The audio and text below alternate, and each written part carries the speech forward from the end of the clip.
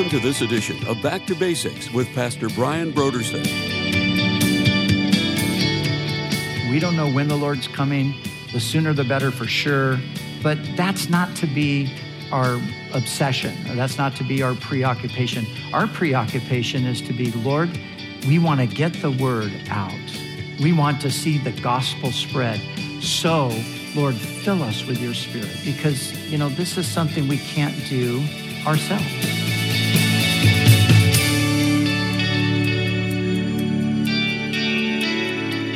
Today on Back to Basics, Pastor Brian continues his study in the book of Acts. Join us as Pastor Brian begins his teaching on Acts, chapter 28, in a message titled, The Book of Acts, The Never-Ending Story.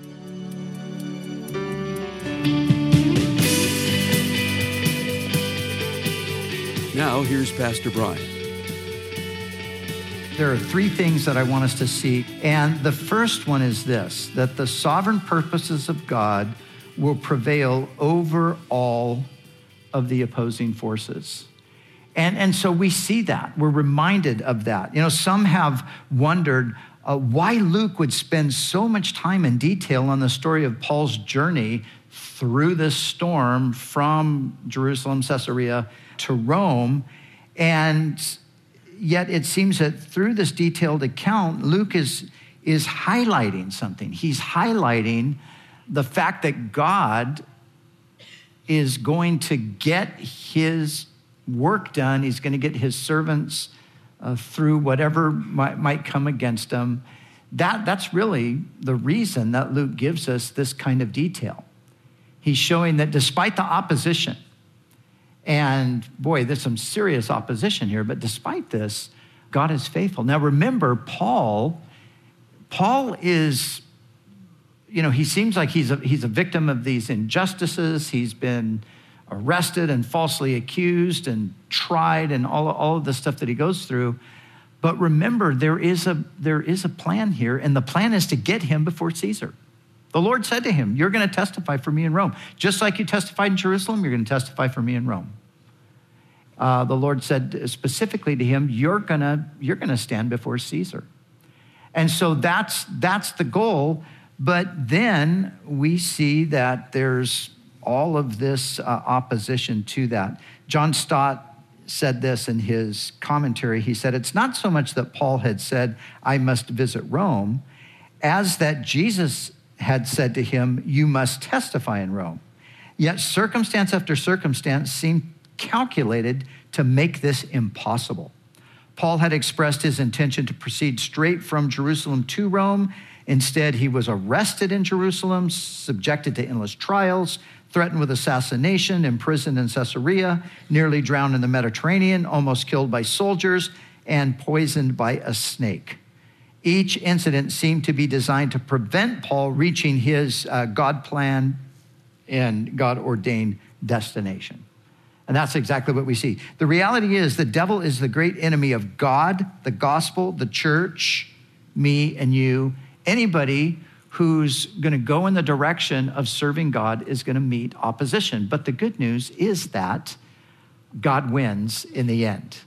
And the Lord is victorious. So despite all of these efforts by Satan, really, to prevent Paul from standing before Caesar. Now remember, Paul had stood before these other rulers. He stood before Felix and Festus and King Agrippa.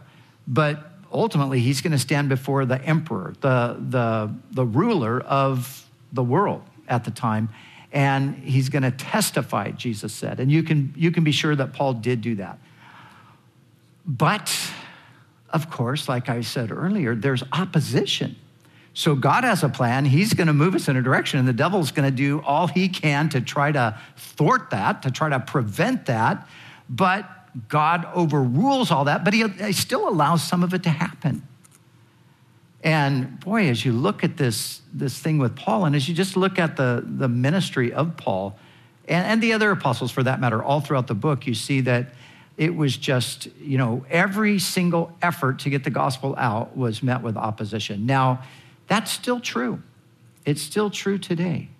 But I wonder, and there are people that live in these circumstances. I mean, what if every time we try to make any forward advance with the gospel, what if we were met with this kind of opposition? How many of us would just say, I'm not going to do anything because it's just too hard? But, that's the way it is. That's all part of it. Just press through, just keep going. And, whether it's teaching Sunday school or going on a short-term mission or doing anything that you're going to do that's going to promote the gospel of Jesus Christ, that's going to lead somebody closer to the Lord, it's going to be met with opposition. That's the truth. But again, remember this, the sovereign purposes of God will prevail over all opposing forces. So we can have that confidence that in the end, even though the way we get there might be far different than we ever imagined, God's going to get us there. Or God's going to get the thing done that he wants to get done as we yield ourselves to him. So that's number one. Secondly, the thing that we see here that I think is important to remember is that response to the gospel will always be mixed. There's always going to be a mixed response to the gospel. Sometimes I just, listening to different voices and hearing what people say at times, we can almost get the impression that the reason people don't believe is because they just haven't had a clear or a proper presentation. And if they could just hear the gospel from us, we would make it really clear, and then they'd all believe. That's just not the way it works. Of course, that's not the way it worked with Jesus, right? Can you get a better presentation of the gospel than from Jesus Christ himself? No, you can't. But not everybody believed the message that Jesus brought. And so here it is with Paul. Paul is there in Rome. He's got all of these Jewish leaders now that have come together. They're asking questions. They say, tell us about this sect. That's what they called it, a sect. Tell us about this because we don't really know about it, except we know this, that it's spoken against everywhere. So Paul, we've got some questions we want to know.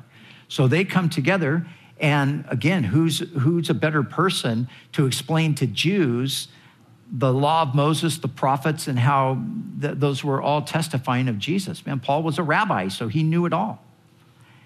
And so, you would have thought that once Rabbi Paul communicated that clearly to that group, they all would have said, oh man, hallelujah, the Messiah has come. Yes, we believe, but they didn't.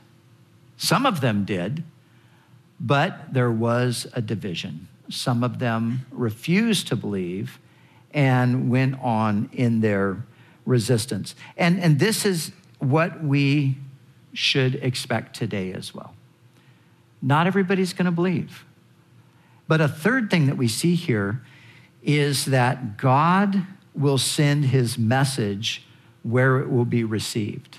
And that's what Paul says. After speaking to them, after quoting Isaiah to them, reminding them, well, as they harden their hearts, Paul says, yep, that's just what Isaiah said. You guys are fulfilling Isaiah's prophecy. Hearing, you're going to hear but not understand. Seeing, you're going to see but not perceive. Why? Because your hearts have become hard. And so you won't turn so God can heal you. So Paul then says to them, let it be known to you that from this point on, God's word is going to the Gentiles and they will hear it. They will hear it.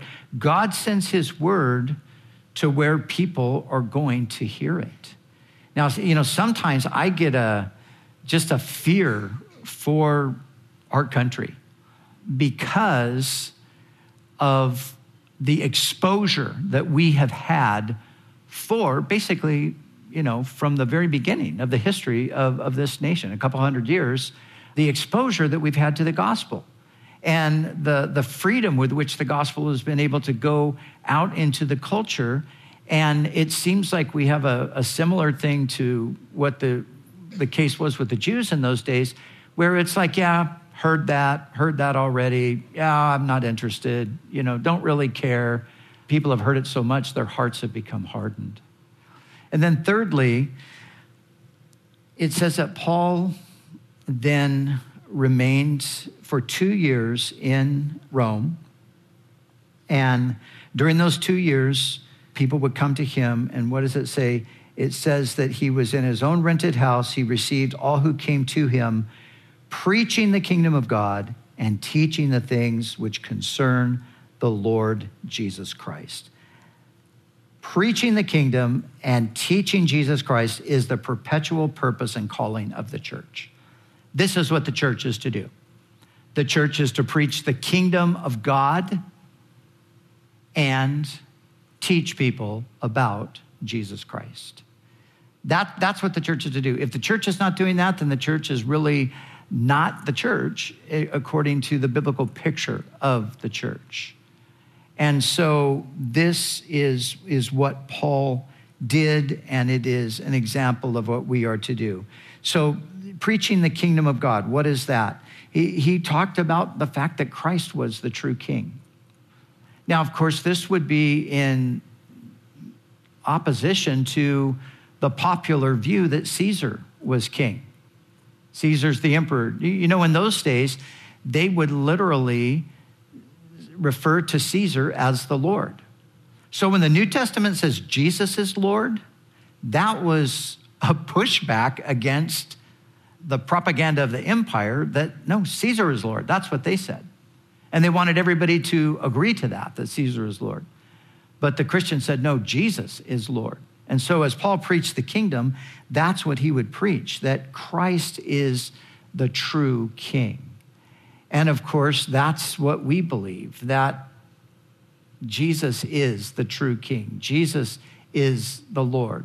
His kingdom is the kingdom that we're ultimately concerned with and we're ultimately serving, not anything other than that. The second thing Paul would have preached is that the kingdom has come.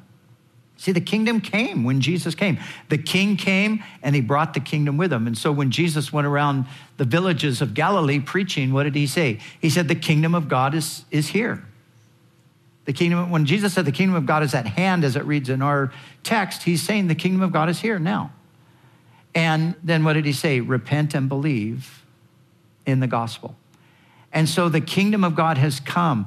God's kingdom has broken into history through the person of Christ, and we enter the kingdom today.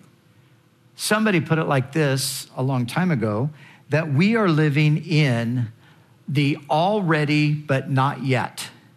And that's kind of a good way to understand it. The kingdom has already come. If you are a Christian today, if you're a believer in Jesus Christ personally, you're part of the kingdom. You're in the kingdom now. And you're living the kingdom life to a certain degree. Your personal experience and our experience together as God's people loving one another and ministering together and ministering to each other and blessing and sharing gifts and all of those kinds of things. Those are all manifestations of life in the kingdom.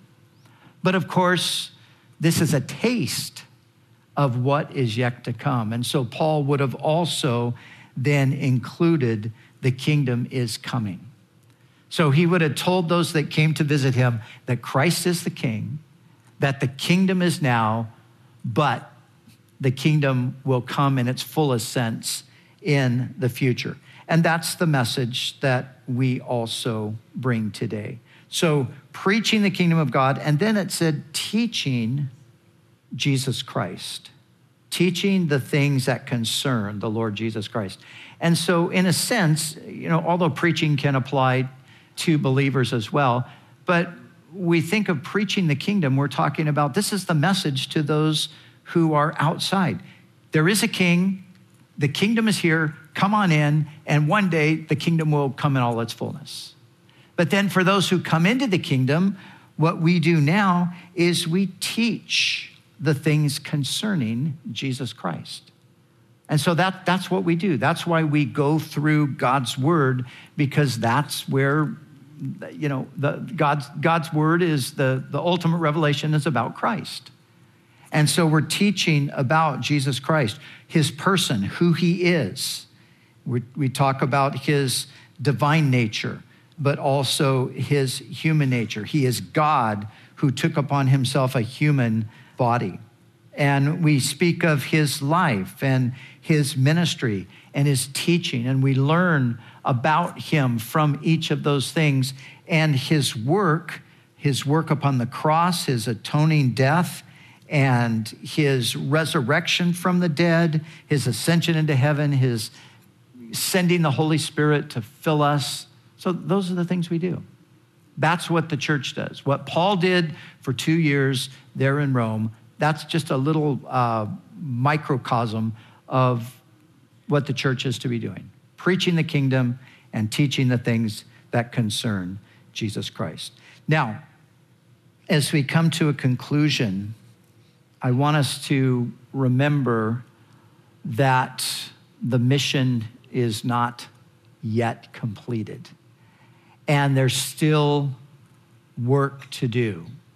And we've got to continue to preach the kingdom of God and teach people the things that concern Jesus Christ. And we can only do that through the empowering of the Spirit. And that's where the whole story began, remember? It all began with the followers of Jesus after his death and resurrection, asking him this question: Lord, will you at this time restore the kingdom to Israel? You see, that's what they were waiting for. They were Jews, and they knew that there was a promise of a Messiah, and that the Messiah would come and he would be a descendant of David, and he would sit on the throne of David, and he would establish a universal kingdom that would be based in Jerusalem. And it would be a blessing to the Israelites. It would be a blessing to the Jewish nation, and the blessing would extend out to the rest of the world. And that's what they were expecting. They didn't expect a crucifixion. That just was not even remotely in their thinking. The Messiah can't die. He wouldn't be the Messiah if he died, they thought. But now they've been educated. Okay, wow, the Messiah did die, but he came back to life. And now that he's alive, they're asking him this question. They probably thought like, all right, we're finally getting it. And so now is the time, right, Lord? This is when you're going to establish the kingdom. And what does Jesus say? He said this. He said, it's not for you to know times or seasons which the Father has put in his own authority, but you will receive power when the Holy Spirit comes upon you, and you will be witnesses to me. Now, to them, he said, you'll be witnesses to me in Jerusalem, which they were, and Judea, which they were, and Samaria, which they were, and all the way out to now Rome, where Paul is, to the ends of the earth. And that word for them is the same word for us today. You see, today, it's not for us to know times or seasons which God has put in his own authority. You know, we don't know when the Lord is going to return. And there's certainly no problem with having an interest in the coming of the Lord. I mean, that's a wonderful reality that is in the future at some point, but we don't know when in the future. And so rather than thinking, okay, now is the time, the kingdom's going to be restored to Israel. Somebody asked me on the radio the other day, what does the Bible say about blood moons? Nothing. Doesn't say anything about blood moons. There's a prophecy from Joel that's recorded right here in Acts that at that time, at the very end, that the sun is going to turn to sackcloth and the moon's going to turn to blood. Before the coming of the great and the awesome day of the Lord is talking about what's going to happen during the tribulation. That's all it says. That's the only reference to a blood moon in the Bible. And so when we get preoccupied with those kinds of things, it's just the wrong thing. And that's what Jesus says to them. Lord, are you going to establish a kingdom now? It's not for you to know that. That's not you don't have any control over that. This is what you are to know. You're going to receive power. And the Holy Spirit is going to come upon you, and you're going to be witness to me. You're going to preach the kingdom, and you're going to teach concerning me, and you're going to do it starting right here, and you're going to go out to the farthest reaches of the world. And so as we close our study in the book of Acts, I want to remind you that that is where we are. We are at that place. We don't know when the Lord's coming. The sooner the better for sure. But that's not to be our obsession, or that's not to be our preoccupation. Our preoccupation is to be, Lord, we want to get the word out. We want to see the gospel spread. So, Lord, fill us with your Spirit, because, this is something we can't do ourselves. God never intended that the Great Commission be fulfilled through us giving our best effort. Our best effort is going to fall short. Now, that doesn't mean that we shouldn't give our best effort. It just means that our best effort is never going to get it done. We need more than our best effort, and God's happy to supply that. He told us he would. You shall receive power when the Holy Spirit comes upon you. And so the best way to finish our study here in the book of Acts is just to be saying, Lord, would you fill me afresh with your Spirit? Because obviously the work is not yet done. And there are many who still need to hear the gospel, who will come to faith in Christ and who need to be discipled and brought to maturity in the Lord. And Lord, would you use me to do that? And remember, as we've gone through this book, we've seen it all. We've seen the apostles, and we saw how Paul was he was a persecutor, but then God pulls him in and makes him an apostle. But we've seen all of these different, just ordinary people, just like us, who are going about life with this goal to glorify God, to glorify Christ, to proclaim his name, to get his message out to people. And those people are just a reminder to us that that's how God works. He works through people. He works through his people. And he calls some to be in a visible position, high recognition, speaking to emperors and kings, and he calls some to do that. But most, he just calls hey, you got a neighbor, right? You got people that you work with, right? You got people that you're associated with. If they don't know the Lord, then that's the mission field right there. And there's people all around the world like that. So may God help us to realize that the story of Acts will not be completed until the Lord returns.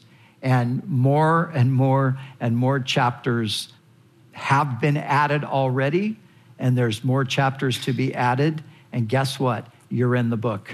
You're in the story. And who knows, maybe someday the Lord will just say, oh, here's the finished copy of Acts. And we'll read right here about, Paul being in his own rented house for 2 years. And then suddenly we just jump into the next thing that happened. And you never know, you might be reading, we got a lot of time in eternity. You could read, the story there. And all of a sudden there's your name. Oh my goodness. Yes, we did this. I did this. Oh, and it's right here. You never know, because the book is intentionally left incomplete because the work is not yet done. And we are the ones at this time to write the story. It's a never-ending story. Let's keep writing it by faith in the grace of God and through the power of his Spirit.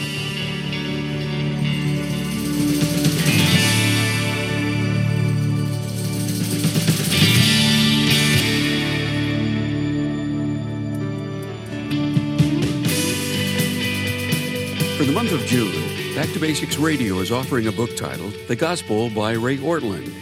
Are you experiencing the glory of Christ made visible through the beauty of gospel-infused relationships in the church? Well, in his book, The Gospel, Ray Ortlund shares a biblical examination of what he calls a gospel culture, a culture that both fosters Christian relationships and is attractive and welcoming to those outside the faith. To develop a biblical understanding of gospel culture, we encourage you to call us right now. at 1-800-733-6443 or visit us online at backtobasicsradio.com to order The Gospel by Ray Ortlund. And when you give a gift to Back to Basics, we'll send you this book as our way to say thank you. We do appreciate your generous support of this ministry. We'd also like to remind you that all of our other resources are waiting for you at backtobasicsradio.com or by calling our request line at 1-800-733-6443. That's 1-800-733-6443. Our desire is to encourage you in your daily walk with God. We'll continue tomorrow with more valuable insights from Pastor Brian as we begin a new series in the Gospel of Mark.